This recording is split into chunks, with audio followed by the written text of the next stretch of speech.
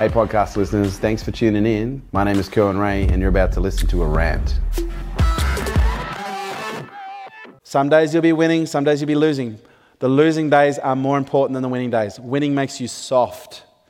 People who haven't experienced losing don't have thick skins. People who fail and lose on a regular basis and they continually throw themselves back in, they develop this thing called grit.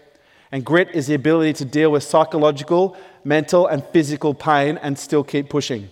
Failure is required. It is the price of entry. If you're not failing, you're not trying hard enough. And if you're like fucking sick of hearing that, I'm fucking sick of saying it. I really am. Because people go, oh, I'm just afraid of failure. Why are you afraid of the thing that you need? It's like saying I'm afraid of food. What? That doesn't make any fucking sense. You need food to survive. Failure is the key to success. Without it, you have no advancement in skills, no advancement in knowledge, and no advancement in experience.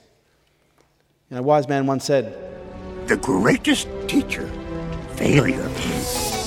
Thank you so much for listening. For more about what we do, check us out on Facebook, Instagram, Snapchat, and LinkedIn.